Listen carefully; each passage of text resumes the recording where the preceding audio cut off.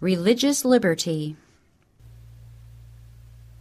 The principle for which the disciples stood so fearlessly when in answer to the command not to speak any more in the name of Jesus, they declared, "Whether be right in the sight of God to hearken unto you more than unto God, judge ye," is the same that the adherents of the gospel struggled to maintain in the days of the Reformation. Acts 4:19. When in 1529 the German princes assembled at the Diet of Spires, there was presented the Emperor's decree restricting religious liberty and prohibiting all further dissemination of the Reformed doctrines. It seemed that the hope of the world was about to be crushed out. Would the princes accept the decree? Should the light of the gospel be shut out from the multitude still in darkness? Mighty issues for the world were at stake. Those who had accepted the Reformed faith met together, and the unanimous decision was, "Let us reject this decree.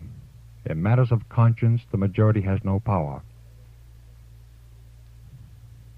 Footnote: D'Aubigné, History of the Reformation, Book 3, Chapter 5. End of footnote. This principle we in our day are firmly to maintain.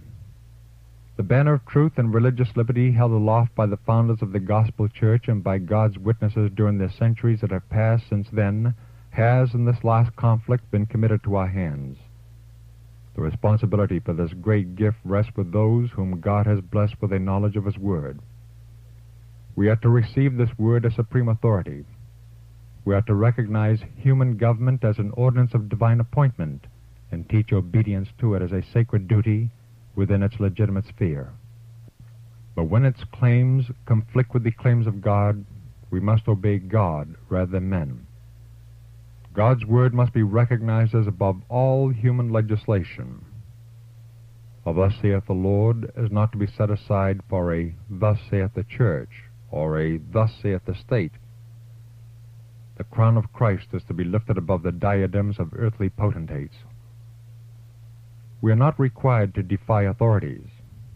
Our words, whether spoken or written, should be carefully considered, lest we place ourselves on record as uttering that which would make us appear antagonistic to law and order.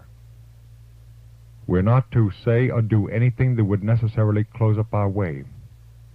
We are to go forward in Christ's name, advocating the truths committed to us. If we are forbidden by men to do this work, then we may say, as did the apostles, "Whether be right in the sight of God to hearken unto you more than unto God, judge ye. For we cannot but speak the things which we have seen and heard." Acts 4:19-20.